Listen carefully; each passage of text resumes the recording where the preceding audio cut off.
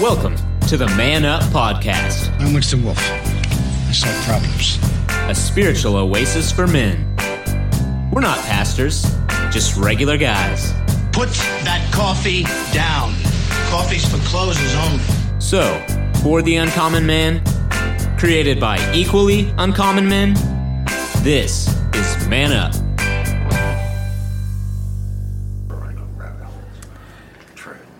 Hey, and welcome everybody. This is Man Up, the Man Up number 46, coming up on a full year of this stuff. This is pretty awesome. Hope you're excited. We're really excited as well.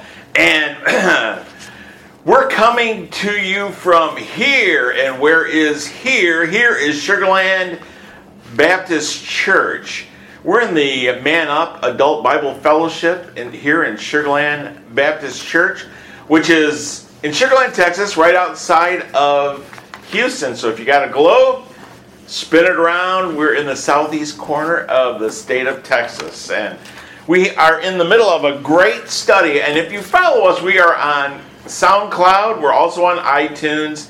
And we have a Facebook page at Man-Up. So if you have a question for the panel, just type it in there and we'll try to get you totally confused on the podcast. So, what Man Up is, we're not pastors, we're just regular guys from this men's only adult Bible fellowship. And what we do is we do a lesson on Sunday, and yet we get together on Wednesday to talk about it and to broadcast it, and that is what you're listening to.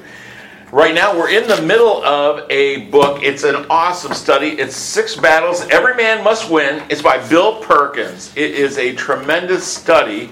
And we are in a chapter, I should have at least prepared for this. Chapter 3.5. Chapter 3.5. Winning the War for Your Heart. So we're in the second part of chapter 3. And I'll introduce the panel first. And then I'll go ahead and let them give their overview of the study. And then we'll go into it. Typically, I would read the scripture, but I don't really have it here in front of me. And we'll leave that for Kyle or as we go. So our panel today he is our resident intellectual. He is a professional policy writer. As well as his spare time, he's a risk manager or gambler. Mr. Steve Titch is here.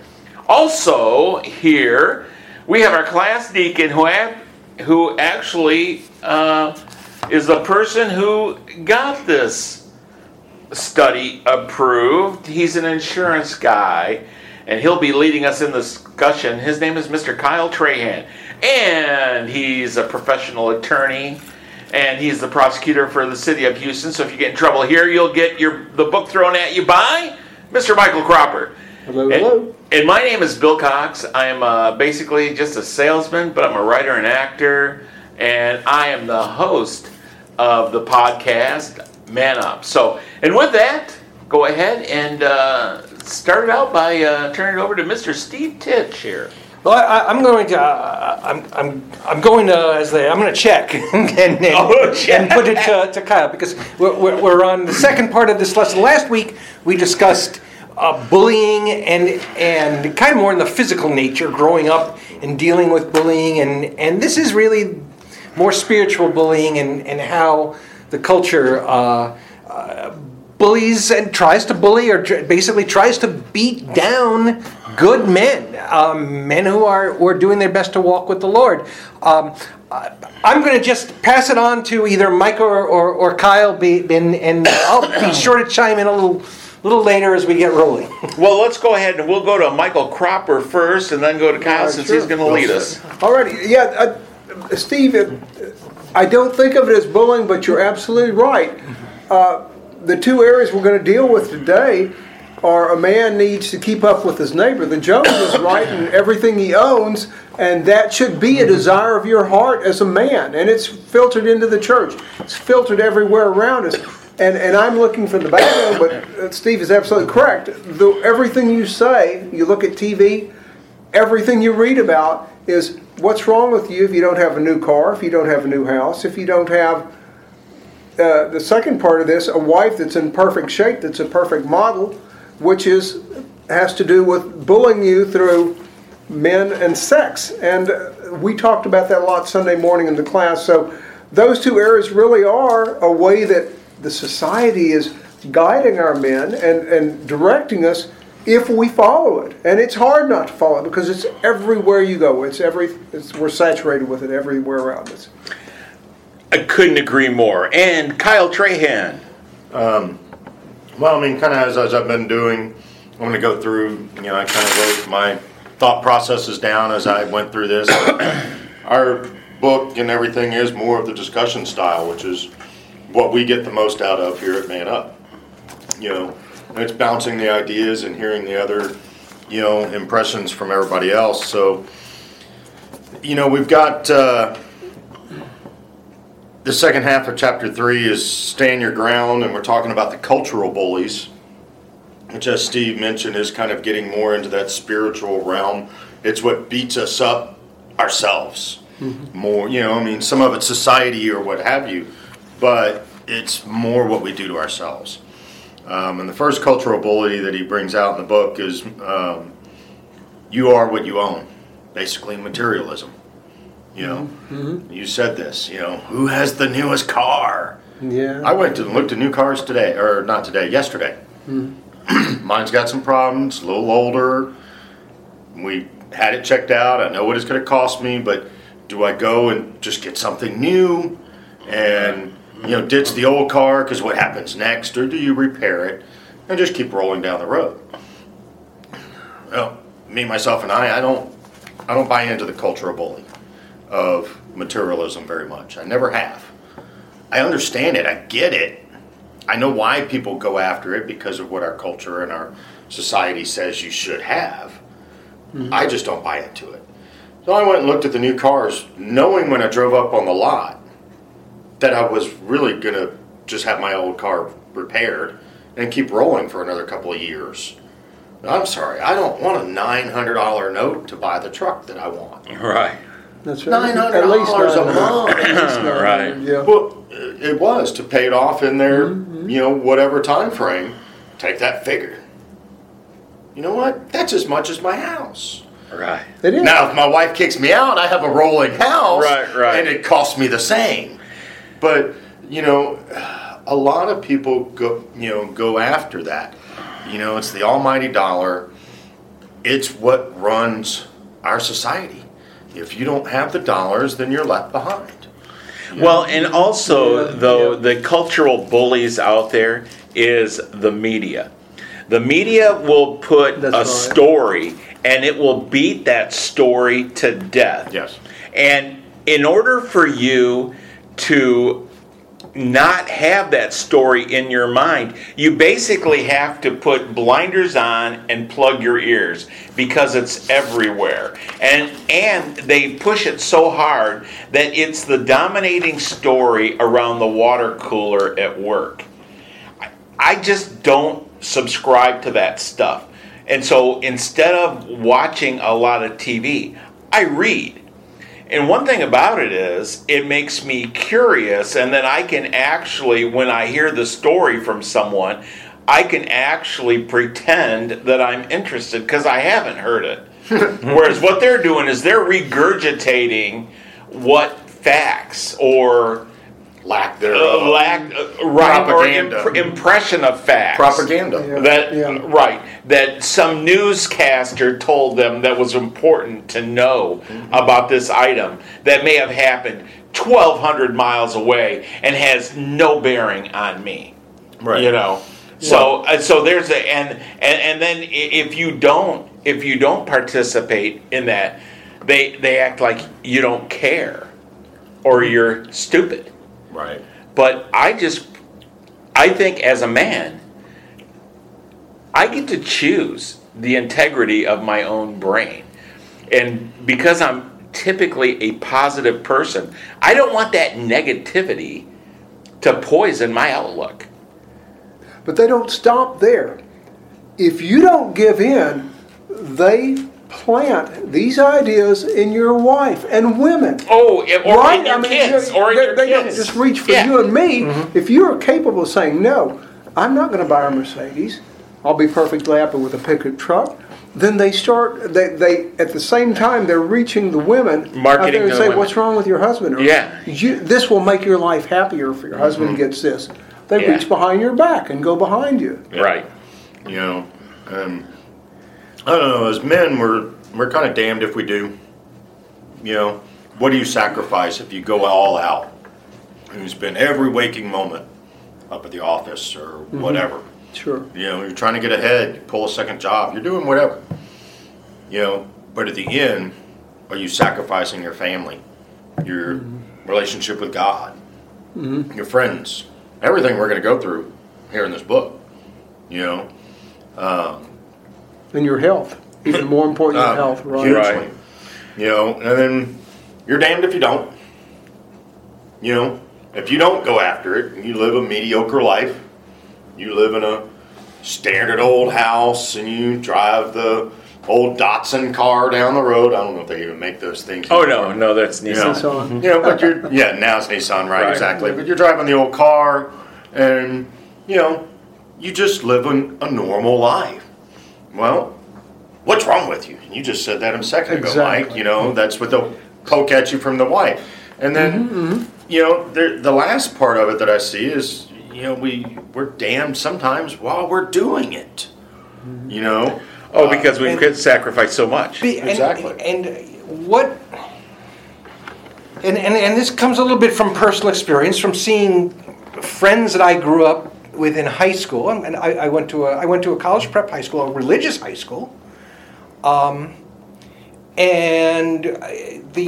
yet the media, society, even to some extent, our church is complicit in it. I won't say they're directing it, but I'll wind it back and say the media and a lot of the secular culture, it's selling men a bill of goods or whatever, a hogwash.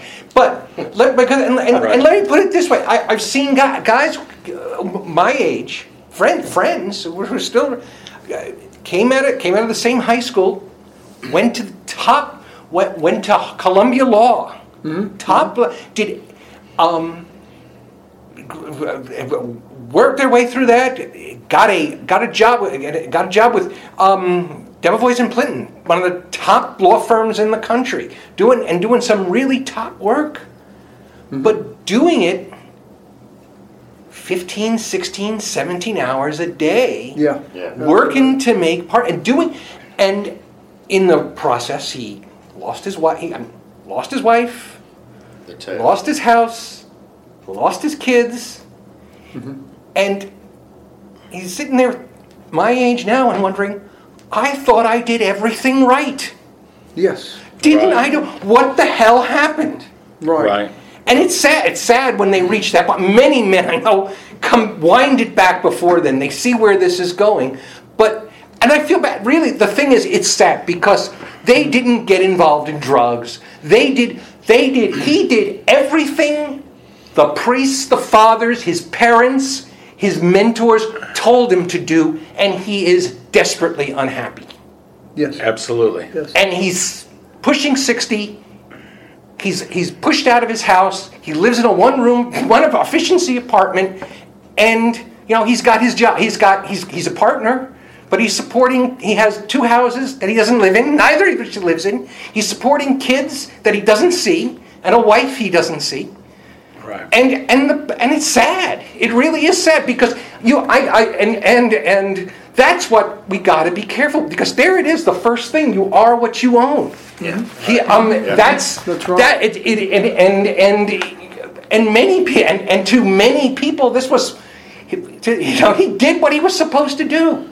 And I won't say he did what he was sold. He bought it. He bought it. Right. He bought it, and that wasn't it. And he listened to the lies of the cultural bully. Mm-hmm. Right. And it's wonderful you said that, because that's what this book is aimed to do, is to make us stop and think before we get to your friend's place. Realize, and again, we'll get into it further in this book, as we start getting into the battles, we hadn't even hit the battles. There's Right. 6 battles to go. Right. Yes, We're yeah, still in the yeah. prep stage. Right. Yeah. And if we buy into the cultural bully's lies and the propaganda that it gives us, then we will find ourselves down that same road, And- 60 years old, whatever age, it doesn't matter, busting your tail to do what you feel is right, but at the same time, you're giving everything up, trying to get the house, the car, or, for some guys, unfortunately, they overproduce their kids. I've got one friend, he's got 5 kids. Now he worked himself to death. The only thing he enjoyed doing was drinking. Now he's an alcoholic. You all have met Yes. him. He's been to our class. Right. Eric. Yeah, that's what I was going to guess. Exactly. He's on, God, I don't know, his 4th, 5th, 6th DWI. I don't even know. I don't even know how you get that far. But he bought into it because he had no choice, because he just wouldn't stop having kids. Okay, well, here's And the that thing. got him into the situation. Here's how the cultural norm was made. I was just at my dad's memorial service. My dad was 88. Every one of those guys that came in were farmers. The vast majority of them worked a second job so they could afford to farm. Okay? Their marriage was a partnership. It wasn't them providing everything. It was a partnership. They provided money and food, but the wife took care of the children and the home. Many of these men nowadays, they're providing for a wife so she doesn't have to work, but also for daycare for the kids, for housekeepers, That's right. for nannies in some so there's nothing for the woman to do. So Except and look when, at illicit. or Some Yes, robbers that on would the be whatever. TV, which So suggests right, that they're unhappy. a scene Yeah. of how she's unhappy. Okay, whereas in my dad's era, and the thing about it is, all those people coming through, and I was standing in the greeting line. It's not what my dad had that they mentioned. It's what my dad Who? was to him. Who he was. Yeah. Who he was and the relationship that they had with him. And when the day is done and when it gets to the end, that is what it's about. The relationship that you have with the people that you love. And my dad loved those people. And I heard story after story. A lot of them I knew, but I knew the story from a different side, from my dad telling me. But some of them I had no idea how special he was to these people.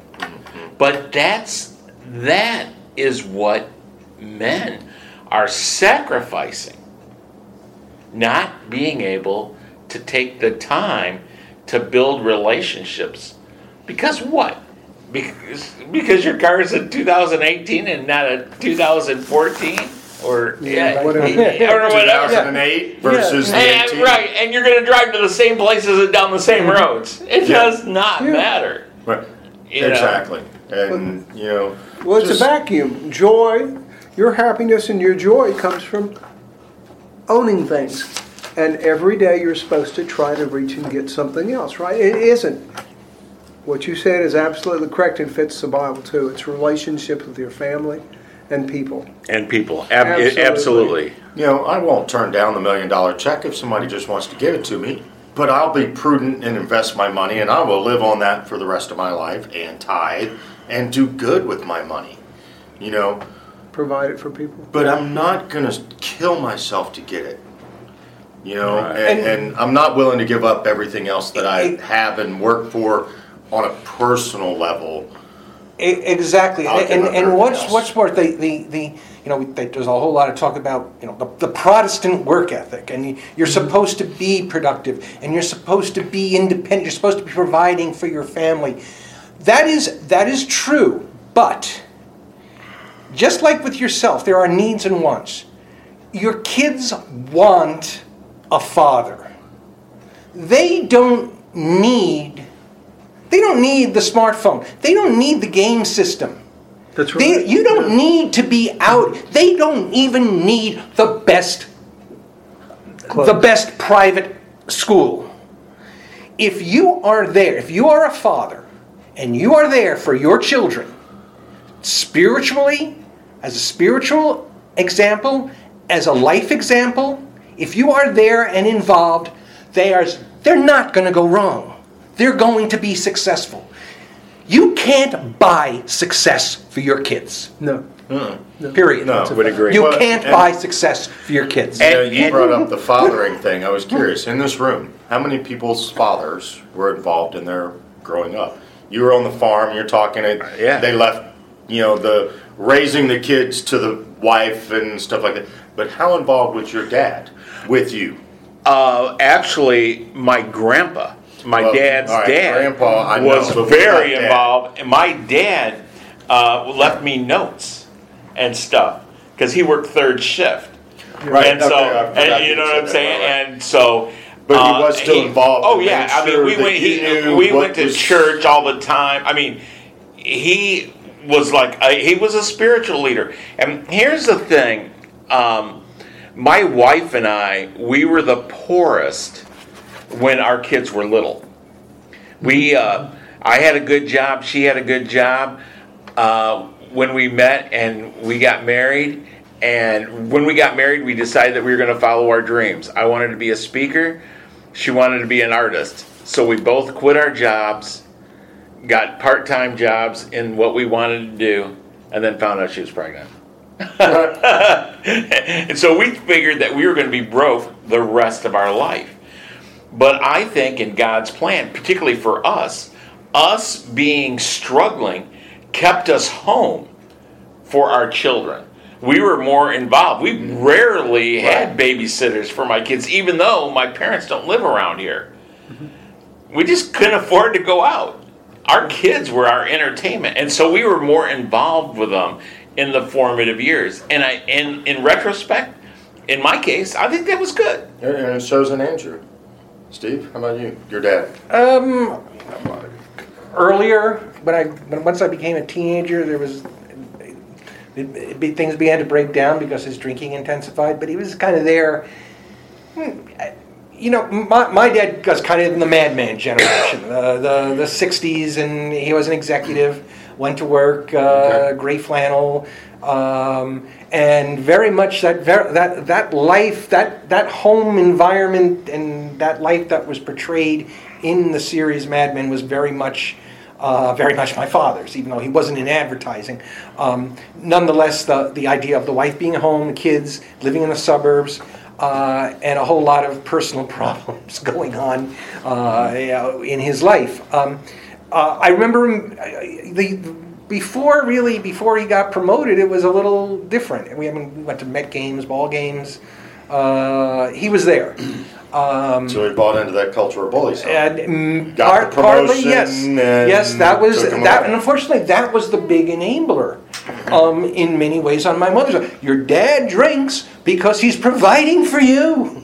We laughed now, but that was the classic model of the 60s and 70s. Now we're into counseling. No, it was not my fault. He was not doing it for me. He was doing it for himself. Right. But we won't talk psychology today. We got more fun stuff. But there you are. But again, I was materially I was provided for. And now I know you're pretty involved with your son. Mm-hmm. So no matter what, we know where that outcome might. You and your dad. My dad worked a lot of hours, but he was there if I needed him to help fix the car and do things at home.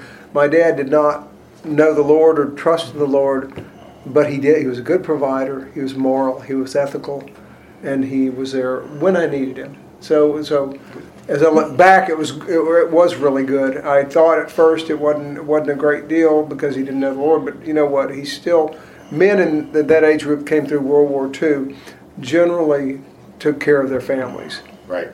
Right, and he did It's a that. generational thing. He did that, yeah. And again, I know you were involved with your kids. Oh, yes. You know, Oh, very yeah, much yeah, so, yeah. and The band, upbringing. actually, we go the cheap way to Florida and go scuba diving, which they dearly loved. But no, we didn't have the vacations to Hawaii and everything like that. But I did take them a few places. But yes, I loved my kids, got them involved in band, and they all did well in band. You can't get kids in everything, but you can get them in some things and encourage them to do well in what they do, right? Exactly. And then, myself, I think one of the reasons I don't buy into the materialism is I've seen both ends of the fence when I was growing up.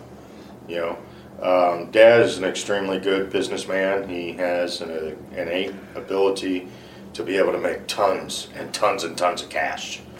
He's had a million different businesses. That's one of the reasons I have business ADD myself. I like to have my hands in a whole bunch of little pots. My resume is 9 feet long. I'm in my 40s. All right. If I put everything on there, really, it's 5 pages long on my resume. But we had a lot of money at one time. I mean, we had 18-wheelers. Dad's buying them cash, and Then the other side of it, because Dad was an alcoholic as well, Dad drank a lot and made some really, really poor choices in business. And he lost all that money. And there was a point that he told me, when I did reach adulthood, that there was a stage in his life that I would have never actually had to work. We had so much money. I don't know how much that actually is, and I never really want to know. I just know it had to have been a lot. Okay? But I also remember going to the town next to us with the food stamps because we wanted to shop at the store that town nobody else knew us. Sure. And so I've seen both ends of it. Sure, it's nice to have a lot of money, but it's really nothing because it can go like that. That's right. One dumb mistake, one wife leaving you. It doesn't matter how good a partner you are. I got $400,000 coming in this year. Well, guess what? They're going to take $375,000 of it, and you're going to live on $25,000. Yeah. And you're still going to work your tail off to provide it. Now I know we're getting there on our time, and I want to roll into that second one. The second one, I think, was probably the most anticipated conversation thus far out of the 4 lessons. And so the second cultural bully that this book brings us to is medicate your pain with sex. So, we've said it already through this discussion. Life is hard. Life isn't easy. It's not all, what do you call it? Cupcakes and posies is what I'm going to say for it. It's not, a warm cup of milk and everything. It's, granola bars and warm canteen of water. Canteen of water, exactly. And a hill in the horizon. Let's get to it. And, we as guys, we get battle fatigue. You're this guy, same Steve's friend over here that, 60 and has lost everything. What do? You're sitting in an apartment by yourself. In this secular world, everything is run by sex. Well, they certainly make it look like it is, and That's true. And that's the thing. They sell it with the media and the ads. You can't look at any pages of magazines without being sold sex. I think they make it so you feel younger in some way, that you're in the picture too. In some weird sense when you look through these ads. But then here's the thing. You have the Me Too movement with sexual harassment. Or in other words, it's kind of like training a dog. Come here, come here, come here, come here. And the dog comes for you. Smack. Come here, come here, come here. Smack. Pretty soon, you're going, come here to the dog. And the dog's not sure what he wants to do. Whether he wants to come close or not, or just get smacked.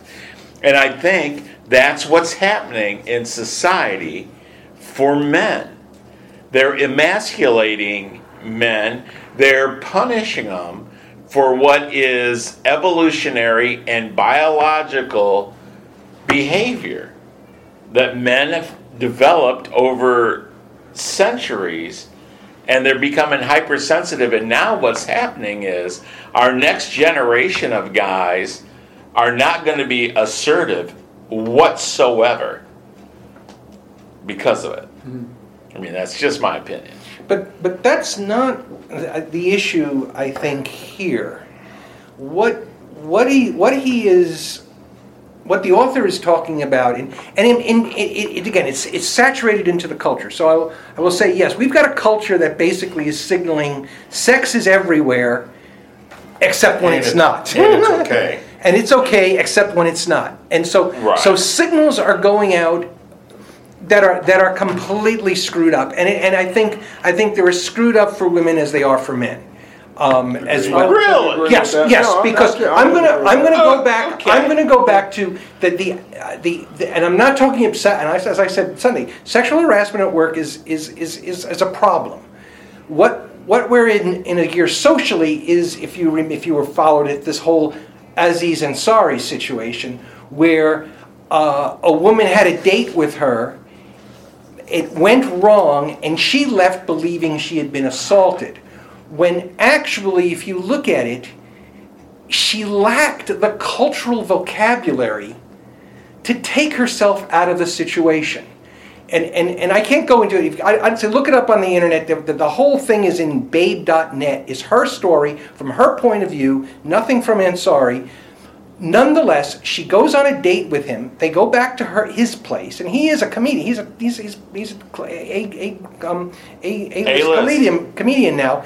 Is very flat. Now she is a photographer. She's not a naive kid just off the bus. She met him in Los Angeles, where she was a photographer on assignment, and she lived in New York. So, but we don't get into it. That tells you something. That she's good enough to be a showbiz photographer and work bi-coastal. So if she goes on this date with him, they go back to her place, and that apparently they do engage in some sexual foreplay, but then she grows uncomfortable.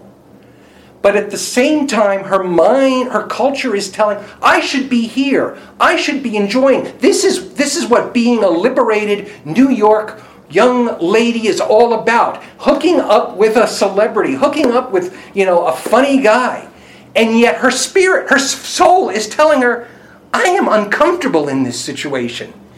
And literally she finally decides to leave, but not after a whole lot of activity. And both sides come out very awkward about the situation. Now, I don't think Ansari committed any sort of assault or rape. Everything there happens because she agreed to it, she consented to it. But in a way, her story is, if you read the thing, is that I consented to it, but I didn't really want to consent to it. She had no, the authority was saying, well, why didn't you say no? Because, just what we're talking about, the culture did not give her the vocabulary to say, I really don't want to be here, and I should be okay with that feeling. I shouldn't be feeling societal media pressure telling me that I'm wrong for wanting to back out of this hookup. Now, that's a long way of getting around to where we are. Now, for men, it just simply is you are bombarded with sex. We got it. I mean, not only do we have pornography available on a level that has never been available before. Right.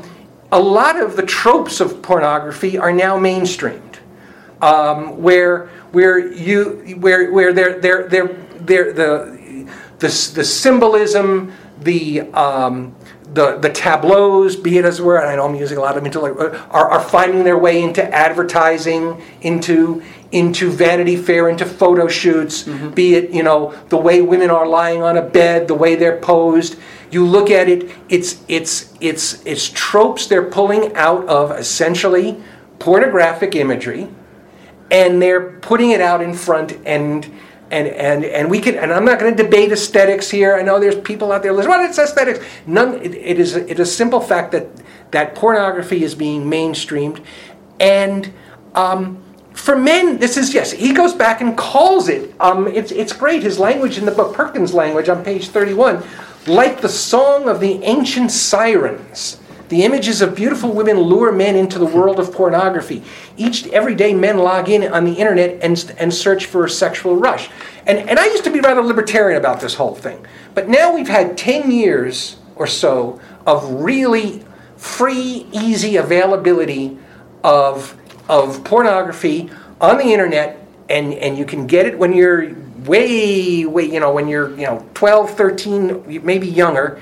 And that's beginning to shape men's perceptions about the way again, they're being sold a bill of goods about the way the world is, about the way women are, the way relationships are supposed to work. No, you don't get sex on the first date, and no, you have no right to demand it, and no, and no, every woman does not look like the girl on www.xrated.com. So this is what is, and I have to punt because I can't talk this long. But you see, yeah, I mean, I just shake my head because you're beginning to see the effects of it now. Here's exploiting. First of all, men have a sex drive. God placed it in us, right? Mm-hmm. Let's face it, and it was from the beginning of time, from Adam and Eve. We had a sex drive, and women desired to please men. But it's taking it out of context and encouraging you to do it even while you're married, right? Well, the ultimate goal of this, the ultimate act of this is that there are no longer boundaries. Call marriage if you desire. Fill your, I'm sorry, but go after your lust, fulfill your lust. Women, you do the same thing. Forget any confines or boundaries and just go after it. What? Or consequence. Yes. Yes. But Bill also wrote in here, Satan delights in taking something good and distorting it for evil ends. And that's what he's doing with sex. I mean, sex is supposed to be for pleasure and procreation between a man and a woman, and that's where God placed it at Adam and Eve. Somewhere along the way, we've taken it past all of that. I don't know the first reference here. Maybe you guys do, but at least Abraham, the serpent. No, but I mean Abraham. Abraham had wife. He had his wife. He had Sarah. Yeah. And she couldn't produce a child, so she says, "Well, here, take this slave girl."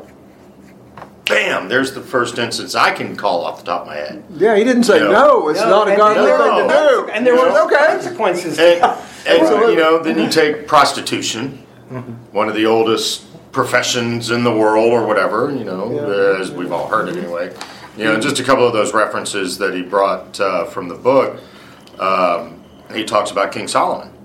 Now this is a wise moment as far as King Solomon is concerned, but in 1 Kings 3:16 starts out, "Now 2 prostitutes came to the king and stood before him." So there it was, he's got to do his thing and made his choice of the kid and all that,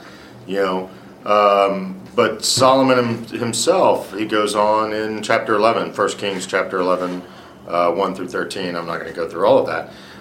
King Solomon, however, loved many foreign women besides Pharaoh's daughter, and all kinds of different nationalities.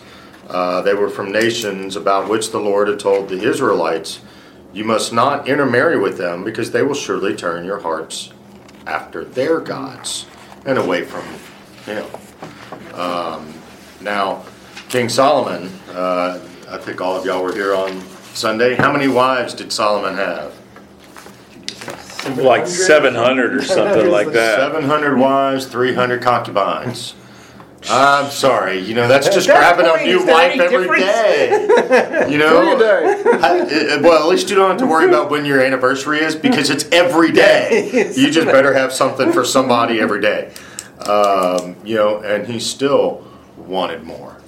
Well, come back to some point you just brought up, and I never thought about this before, but even Solomon was somewhat distorted, even before we're talking about all his concubines' wives. When the 2 women came to him with the baby, the prostitutes, exactly. Why didn't he say, "You're sinning against God"? You are absolutely doing one of the top 10 commandments. You're prostituting yourself out to men. And he should have handled it that way. Instead, he brushed that part off the godly righteous part off and dealt with the argument that they were having. So even he let his mind get distorted off the righteous judgment that he had been placed there by God. But I'm glad you brought that up. I never thought about that. So I took you out of your element there. I apologize. I'm just jumping in, but Samson as well. Judges 16:1.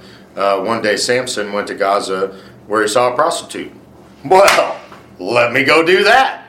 And so it's always been there.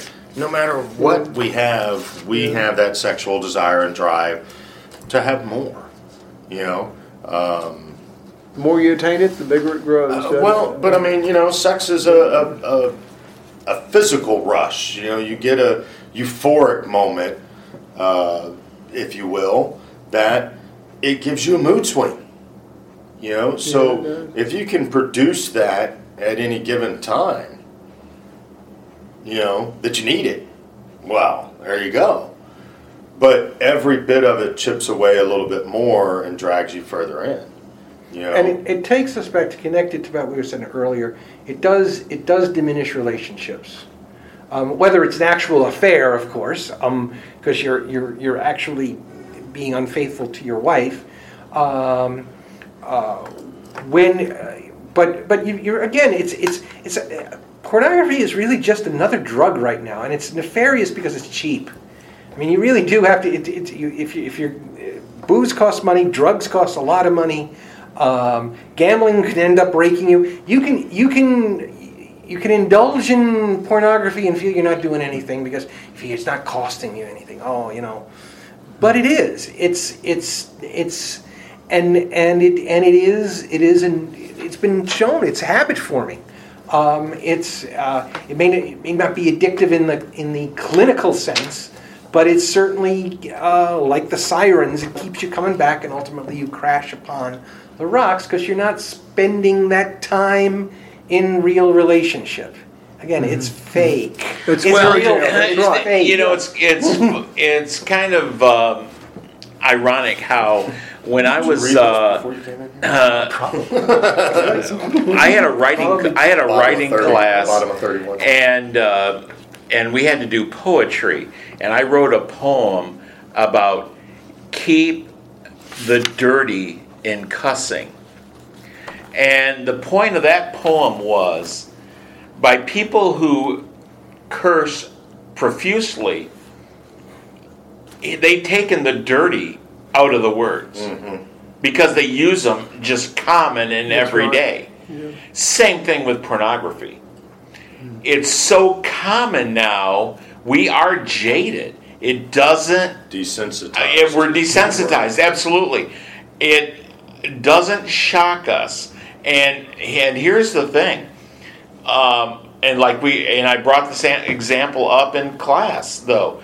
If you want to maintain the respect for your wife, you as a man, you've got to watch yourself.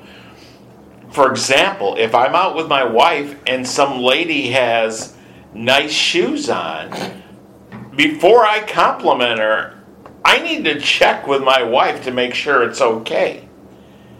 Maybe that's some girl that she doesn't like. I'm going to end up paying for it. Or it's some girl that's smoking hot. And although I'm complimenting her on her shoes, I shouldn't do that. Okay?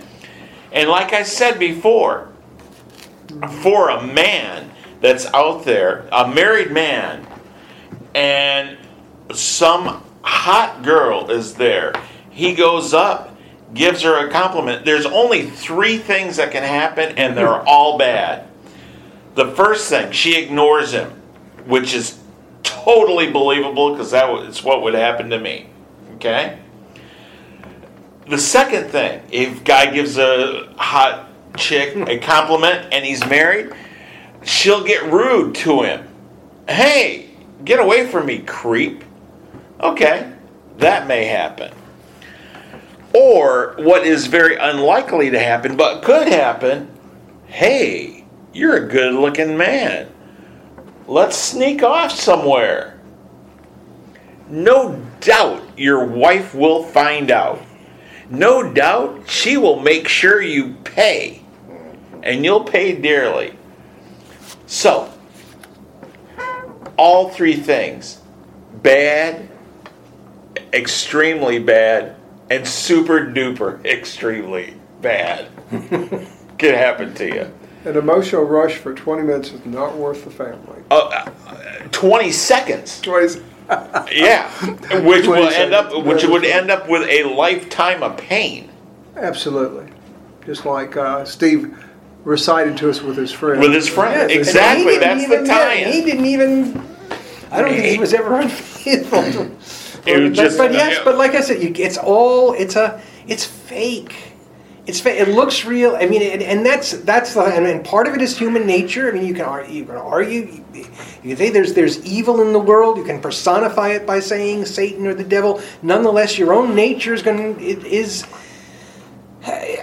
You forget all that. Oh, I'm going. It's fake, and that's kind of like, I mean, they're selling you a bad bill of goods, and that's kind of what I always thought about girls with braces. You know? That's not going to change the DNA. You know what I'm saying? Her teeth are going to be straight. You're going to date her, marry her, have some children. They're going to be all snaggletooth, like her genes were.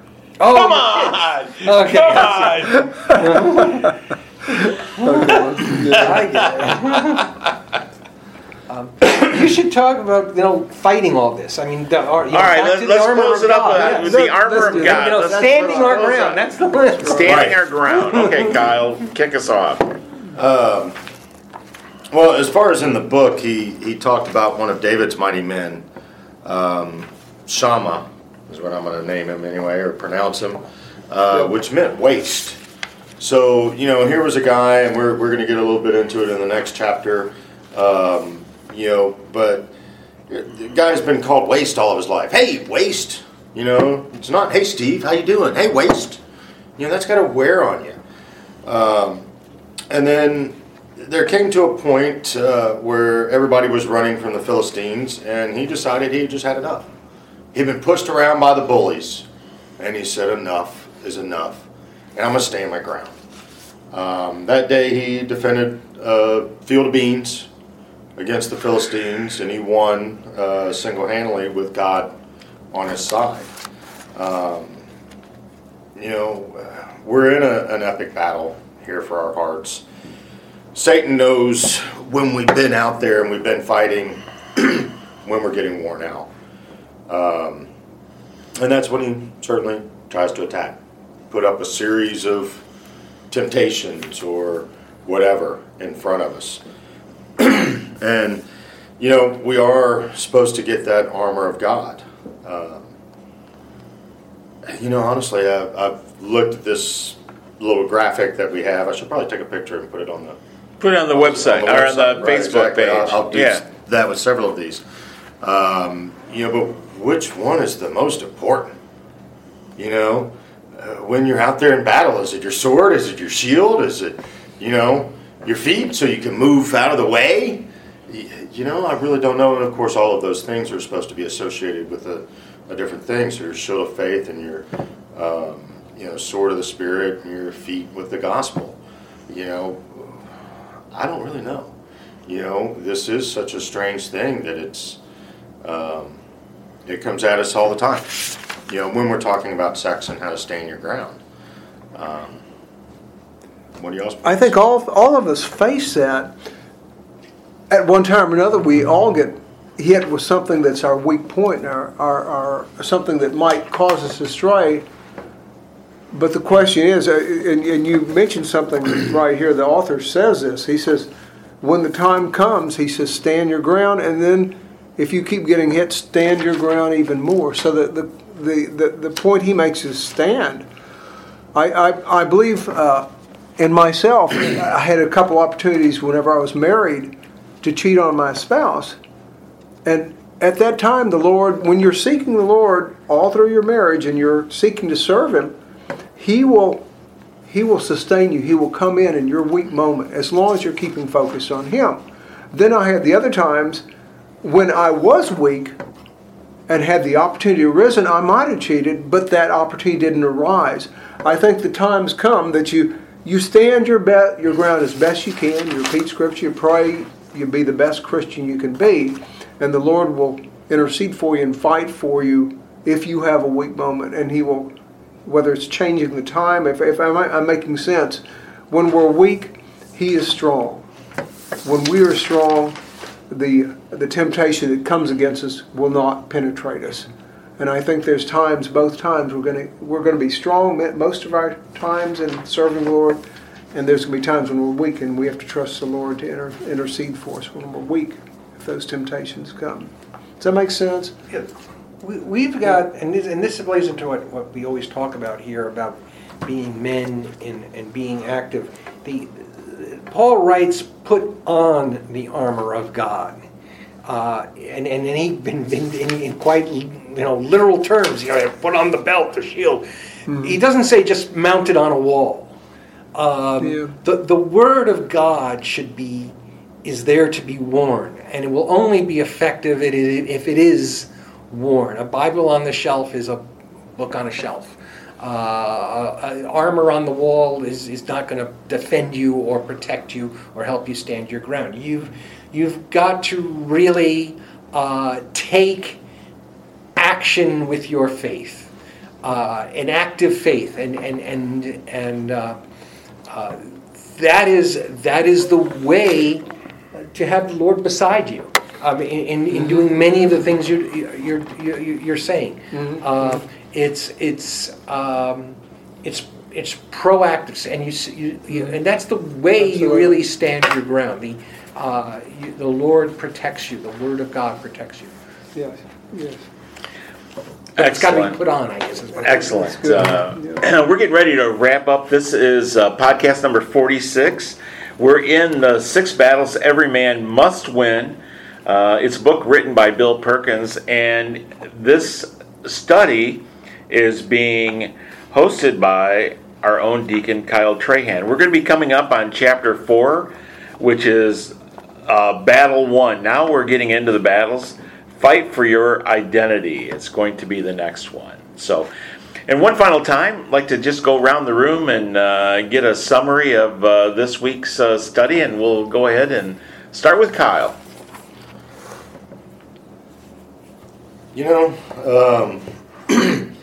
I'm just really looking forward to the next ones. This has been a really interesting discussion tonight. Again, some hard discussions, topics that we normally don't bring to the table. At church. Especially at church. Absolutely. Or anywhere else. Right. Mm-hmm. I mean, how many times do you walk up and start saying, well, how many problems have you thought about porn this week? Right. Mm-hmm. It's just not a conversation that comes up. Or talk about money. Men don't talk about money either. It's very rare that I'm going to say, Steve, how much money did you make last year? Right. I'm just not. Steve's over there calculating. Let's see, what were my poker losses? And, that kind of thing. Right. But they are topics that we just don't get into as men. Right. So that's what I got. Michael Cropper. Yes. One thing. You've referred to David, and all of you know the story of David and Bathsheba. Mm-hmm. When David was a king, and Bathsheba's husband was one of David's top fighting men in his army, Uriah the Hittite. And all of you have read that one day David was out standing on the top of his palace, and he saw Bathsheba bathing naked, and he lusted after her. And the Bible tells us he was not where he should have been. He was in a place where he shouldn't have been. He should have been out with his men fighting the battles in the field and fighting them with the war. And instead, he was where he should not have been, and the temptation came upon him to have sex with a woman who was married, and he took it upon himself to do that. I guess what I'm getting at in this is, folks, you do your best you can. You read the Bible, you attend church, take your family to church. Pray, lead them in reading the Bible also, and don't be in a place where you shouldn't be. Because we have every opportunity to do that. As Steve said, and you all have mentioned, All you have to do is push one button and you can look at porn on your internet. It's available immediately. Don't do that. Don't let yourself be caught in a place where you shouldn't be. It eventually will eat away at you and cause you to do what David did whenever he saw Bathsheba. Man, it will eventually eat you alive until you do something that you could regret. So, with that in mind, men, join us in the Man Up class if you don't have a spiritual location or Sunday school. I know, we're going to come to you, Bill. Still in Bill's lines. Right, Steve. Other than all, it'll be interesting for next week, but a lot of this is going to come down to knowing who you are and why you're doing what you're doing. And certainly, as sometimes as awkward as it sounds, the kingdom of God and the Lord comes first. It comes ahead of your family. It comes ahead of your job. Nonetheless, while those are important, if you seek first the kingdom, it's right there in Luke. If you seek first the kingdom, all that falls into place the right way. And I found that to be true. That's the great paradox of this religion. So, as to go back to what we're saying, don't buy what the culture's selling. Look for discernment from the Lord, and look to the Lord first, and you'll be amazed how well things fall into place the right way. I would agree with that. And guard that. Guard your faith. Be selfish and realize the purity of your faith, and continue to grow, and don't let anything take that away from you. My name is Bill Cox. This has been a great discussion. We've been in 6 Battles Every Man Must Win by Bill Perkins. You can find us, this is the Man Up Group on iTunes, SoundCloud. We have a Facebook page, and we invite each and every one of you to join a Bible-based church, get in a men's-only adult Bible fellowship, and if there isn't one there, start it. This is Man Up. You've been listening to Man Up. You want answers. I want the truth. You can't handle the truth. Dedicated to the uncommon man, created by equally uncommon men. If I were the man I was 5 years ago, I'd take a flamethrower to this place. You can contact us on Facebook under Man-Up. Post questions, and we'll answer them right here on the Man Up Podcast.